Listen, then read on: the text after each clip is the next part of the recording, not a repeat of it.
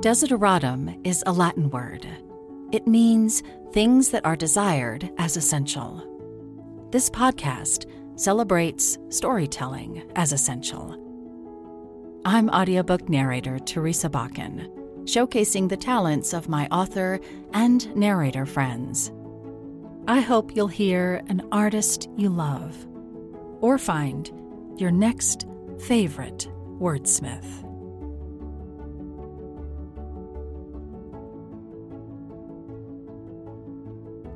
And it came from a time that was personally very challenging for my husband and I with one of our twins. We have twin boys who are amazing.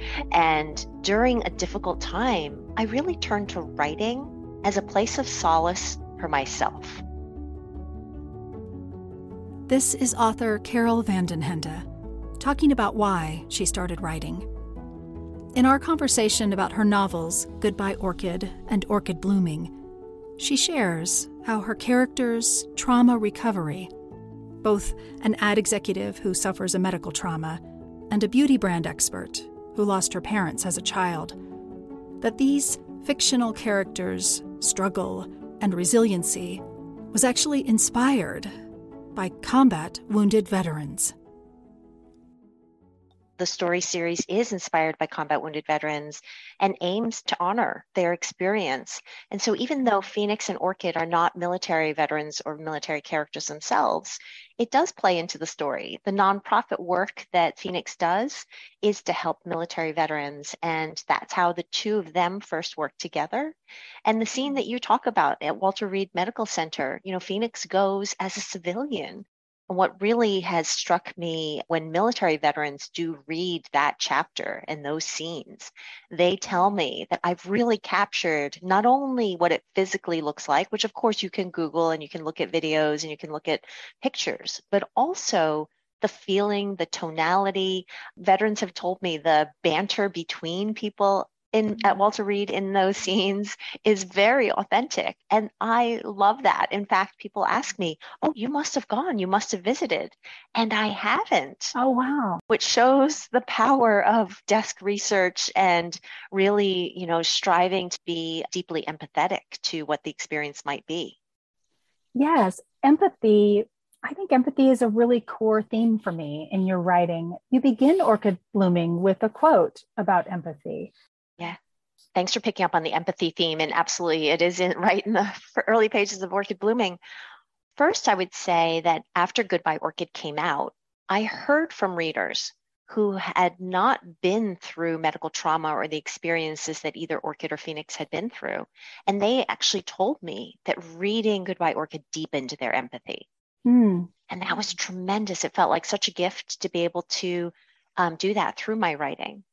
And also, that experience makes sense to me. So there's brain research that has shown that the way our brains react when we're writing a scene and the emotions we feel when we're writing are the same places that light up on an MRI when a reader is reading that same scene. That's just remarkable, isn't it? Yeah, it gives me goosebumps to think about that. It's basically a brain-to-brain connection. And, what deeper definition of empathy is there? Really being able to see through someone else's eyes. And I think that's the power of literature and novels. Yes.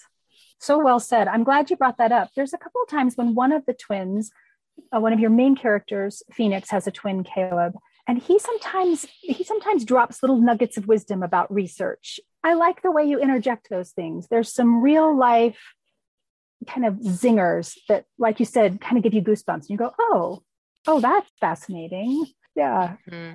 I love that about Caleb because here he thinks he's the black sheep of the family. He thinks between the twins that Phoenix is this golden boy. He's so successful. He starts at the top of his game. He started his own ad agency. He's an entrepreneur, founder. He's, handsome and done well in school. He's, this perfect twin. And Caleb, in contrast, feels that he's failed at school. He struggled through his life and that he's the black sheep of the family. And yet he is so wise. Yeah. Street smart, but also research smart. And some of the tidbits that he shares really helped transform Phoenix during Phoenix's journey after his life-changing accident. Right. For instance, he shares that, and this is true, young animals, the way they release trauma that can get stuck in our bodies is they will, after a scary incident happens, they will role play out that incident in order to get it out of their system and therefore not get that freeze response that sometimes humans can get. We internalize, we don't know what to do with those traumatic incidents. And so through Caleb's voice, he's able to share these pieces of wisdom with Phoenix to help Phoenix along his journey. Yes. So you do have journeys in both of these books that are physical, but then also emotional after trauma. And you use experiences with therapy. You describe at one point I think it's called box breathing, right? It's 4 and holding 4 and breathing out for 4. You have the therapist helping Orchid work through some of her memories. Mm-hmm. How did you choose which of those techniques to include? Why were those important things for the character and then for the story? Yeah, those are great examples. And the box breathing actually comes from the military. So the initial use of that was in the military, which is so appropriate for the character who teaches Orchid about box breathing because she's a military veteran that they're helping through the nonprofit work. Right. But then also the therapeutic aspects that Orchid's therapist recommends, those came from research. And so in any of these cases, in both books, Orchid Blooming and Goodbye Orchid, I took the research really seriously because to pay homage to the experience of, people who've been through this kind of trauma, I wanted it to be true and authentic. And therefore, in my acknowledgments, I thank multiple medical professionals, social workers. In fact, there's a head of a trauma treatment center who helped me really get the details of what Orchid goes through when she goes through therapy, get those details right. Honestly, there's a part, I don't know that I'll include this, I don't want to give too much away, where she's writing about the evening of her trauma as if it had happened differently. And that was so moving to me. Oh my gosh. I actually feel chills as you bring up that part, and feel free to include this because I want to thank my author friend and developmental editor, Caroline Levitt. She's a New York Times bestselling author of Pictures Before You, Cruel, Beautiful World, so many amazing novels. She actually, as she worked with me on the book, helped spark this idea because she herself had an experience with a coma. And she talks about this when she talks about her book, With or Without You, in which she had gone to therapy to deal with the repercussions of the coma. And one of the therapists recommended writing about the experience. But writing about the experience as it actually happened did not help her. And what she talks about is that writing about the experience in a different way with different outcomes did help her. I thought, oh, what brilliance. More people need to know about this, Yeah. We can write our own futures. We can rewrite, because part of mindset shifts, for instance, is really rewriting the framework, how we talk to ourselves about something and how we make sense of what has happened. Okay, let's pause right there in the conversation. What Carol was just saying about reframing our mindset feels like a perfect place to let you hear some of her storytelling.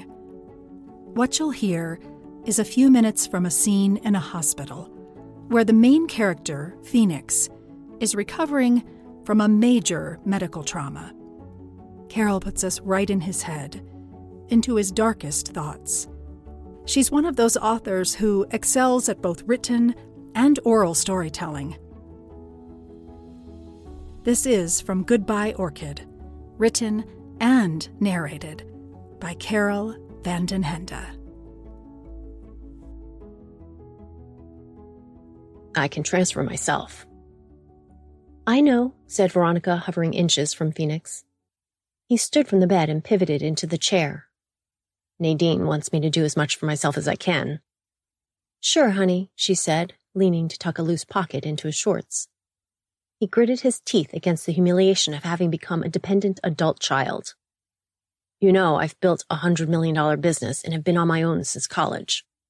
You've done a great job, she said, licking a finger to slick a stray tuft of hair.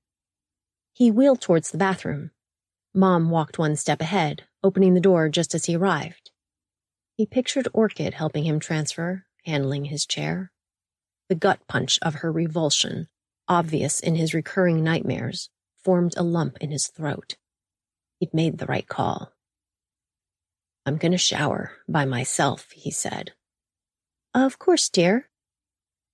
Nadine said the more he accepted his new state, the faster he'd recover.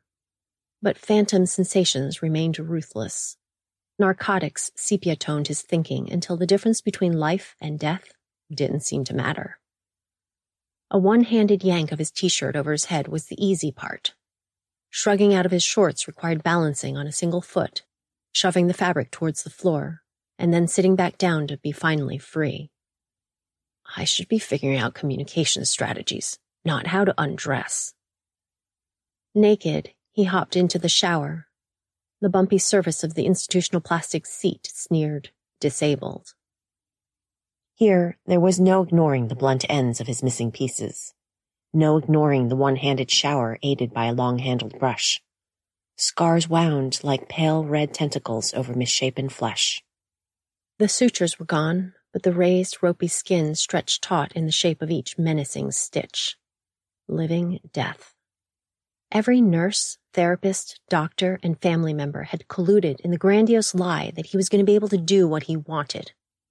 What the hell are they talking about?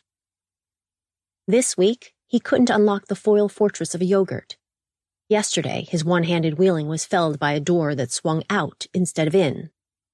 His mind hissed, staring at his malformed stumps. You're the punchline to a distasteful joke. You're an attraction in an old-fashioned freak show. Little girls will gape at your deformities. Adults will avert their gaze from your gruesome form, then emasculate you with degrading pity. There was nothing left of him. Half a man.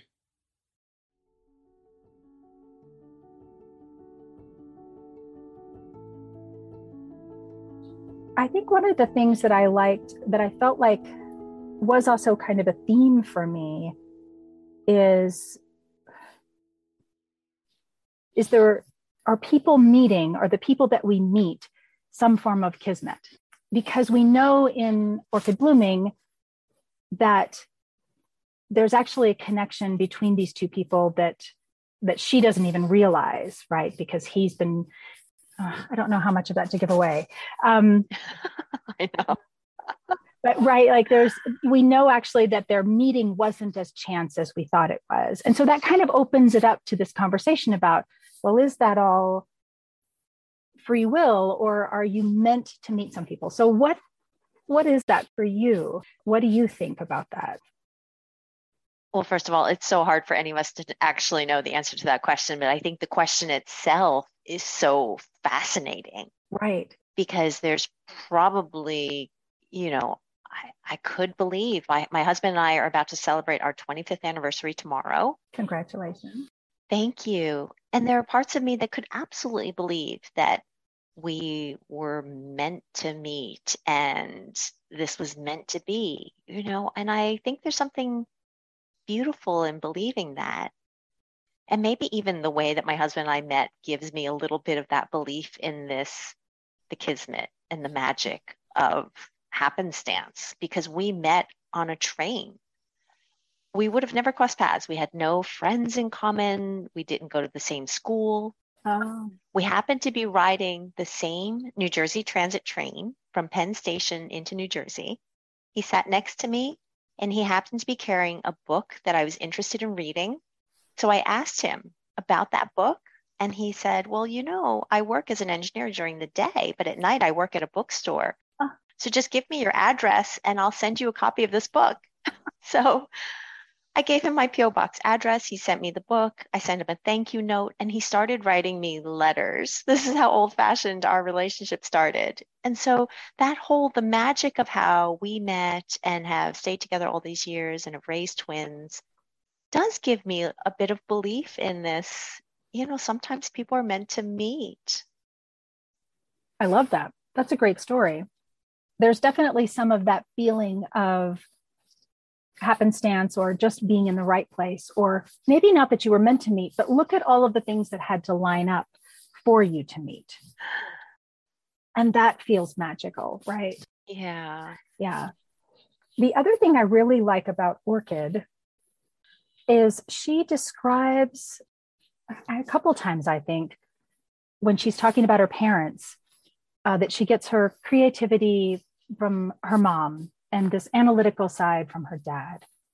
And I think that's such a human thing, to look at our parents or our aunts and uncles maybe and think, oh, that's where I get that, you know? Yeah, it's so true. And I find, because I have very strong both left brain, like I have an engineering undergraduate degree, strong in math and science. Oh. I'm on our digital technologies leadership team, but I'm also very strong right brain, because I'm an author and a speaker, and I love, aesthetics and beauty. And yeah, that's a great point, that these things are not mutually exclusive, that it's easy sometimes to label our children or label ourselves as, well, I'm creative, or he's the creative one. But really, we're all big mishmashes of everything. And I think these characters are that a lot. Like, you have them in very artistic fields, and yet they also seem very analytical as well, right? Mm-hmm. Yeah. Very astute. Yeah. And they're both looking for ways they both seem very altruistic. They both seem to have a philanthropic sort of bone that they're following, which I appreciate. I think it's nice when characters can model that for us, right? Yes. Phoenix Walker, it's the nonprofit work, and he does that to honor his father's memory with military veterans. And then with Orchid Page, she has a sustainability angle that she talks about. And that's something personally important to me. I'm trained as a climate reality leader. I've worked on digital for sustainability, something I'm working on now. So these are things that are personally important to me also. Yeah. I'm checking my notes. There's a point where Phoenix says he's going to replace the glass top with tempered glass. And I thought, oh my gosh, that was a total foreshadowing of, we know he doesn't do that. And I liked that. That's great. And I actually wondered if you'd just written one story. Like, I thought, was this one book? Oh. That you realized, like, oh, I actually have two stories to tell, because it flowed. I thought, this is maybe all one story. But did you know this was going to be 2 or 3, which it is now 3 stories coming out of these characters?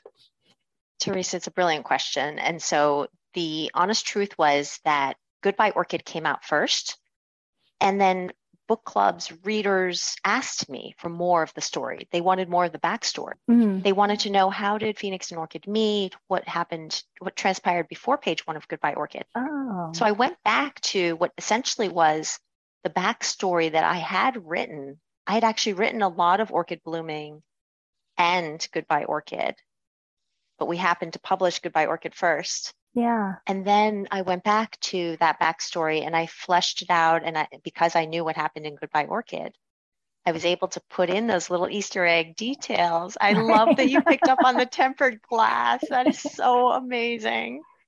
And readers tell me that they feel like there's all this foreshadowing when they read Orchid Blooming. There's like all these aha moments, like, oh my gosh. Right. Yeah. Yes. And you also sort of, there's hints about the accident. Like, we know the accident's going to happen, but you have moments with her where she's near a train track or thinking about, there was a description just about how the wheels roll along the metal. In my mind, you put me right back to him on the tracks. So it was the way too that you wrote it. It wasn't super obvious, but they were, it would just give you a wave of, oh, I know what's going to happen. Yeah. It's nice. It's nice to feel as a reader, like you're kind of in on it. You're in the know. Absolutely. Yeah. Yeah. Yeah. That's very clever. It just dawned on me that that's what it was that I was enjoying. So I feel like oh, I know. Yeah. You're like, don't go near those tracks. Yeah, right. Okay. Well, I know. I came back to my notes. All these misunderstandings and failed communication, which were kind of driving me crazy, between these two characters.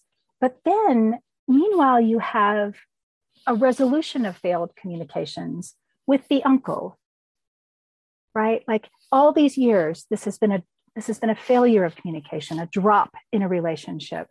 And you show us in that resolution that even after fail of communication and not reaching out, that we can have resolution, we can be reunited. I loved that little side story with her family. What an insightful question, Teresa. And yes, that uncle relationship, because her parents had been killed when she was 12, and the younger brother, her father's younger brother, lost touch with her. And it was really a painful, reminder for her. And to have that heal, I think, was amazing for me as a writer, as a person, as a human, as a mother. I think, as you describe it, actually, as you ask the question, it raises insights in my own mind, in which I think I want to have this deep belief that relationships can be healed, that even if things go awry, even if there are misunderstandings, we can still talk them through. We can still fix that. It is not forever broken. It doesn't have to be forever broken. I want to believe that. And so it probably came out in that uncle story. Thank you for reminding me about that. Yes, but it's never too late, right? But it's never too late to, and that carrying a grudge about it, like if she had not responded to him and decided not to let him into her life, then she loses out on the richness of what starts now moving forward, rather than focusing on whatever pain there was in the past. It's also about that trauma, right? It allows her, by letting go of that, it allows her to move forward and experience the grace and love in this relationship. It was a great side note. But I think that was most of my notes. I like to ask authors, though, the name of the podcast is Desideratum, which is a Latin word for the desire for essential things. And for me, storytelling is essential. Someone asked you, what is most essential? How do you respond? So I'd say there's probably two themes I would call upon. One is, actually, when I started down the path of publication, I asked myself, what is the reason I write beyond the obvious profit or functional purposes? My own answer, and really I wanted to answer it for myself, is that I aim to inspire hope and empathy for people and planet. And some of that's through my writing. It's also through my day job, my work, I serve on boards of directors, through my speaking. There are many ways in which I can try to serve this strong belief I have in inspiring hope and empathy for people and planet. And then I do think there's another corollary within the Goodbye Orchid series that does come through as a strong theme, and that is the belief in the power of love. It is romantic love, but it's also self-love, it's familial love. There's many aspects of love that are explored in Goodbye Orchid and in Orchid Blooming. Excellent. Yes, excellent answer. I love that. Was there anything I didn't ask you that you thought, well, I hope I get to talk about this? It's up to you if you want to include this or not, but because you've mentioned the idea of Easter eggs, which is a hidden little something that maybe not everybody finds. Yeah. I do find readers love to learn about the hidden Easter egg design details. The front covers have images of orchids, but they're in motion. So in Orchid Blooming, the petals are blooming everywhere. In Goodbye Orchid, the petals are actually shattered to represent the emotional, physical shattering of the characters. That image is echoed on the bottom right corner of every page, so that when you have a physical book and you flip through, in Orchid Blooming, when you flip through, the orchids are going to bloom or shatter until you get to the depths of the story, and then they visually come back together for the emotionally satisfying ending. Easter egg design detail. How did you come up with that? So it was inspired by my sister-in-law, whose birthday is today, Maria. She said to me, I read a book once that was about octopi. And on the pages, when you flipped through, the 8 legs of the octopus would move. And when she said that, it just sparked this instantaneous idea, because the idea of the shattered orchids or the orchids blooming were so central to communicating what was important about these stories. It's in the title, it's in the imagery, that I thought we need to bring this to life on the pages of these books.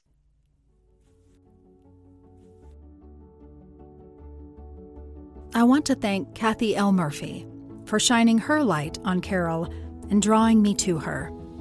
Goodbye Orchid is the Pulpwood Queen's May 2022 bonus book of the month. And Carol's second novel, Orchid Blooming, launches next week, September 13th. I'll put Carol's Linktree in the show notes so you can find her social media and website. As always, thank you for listening.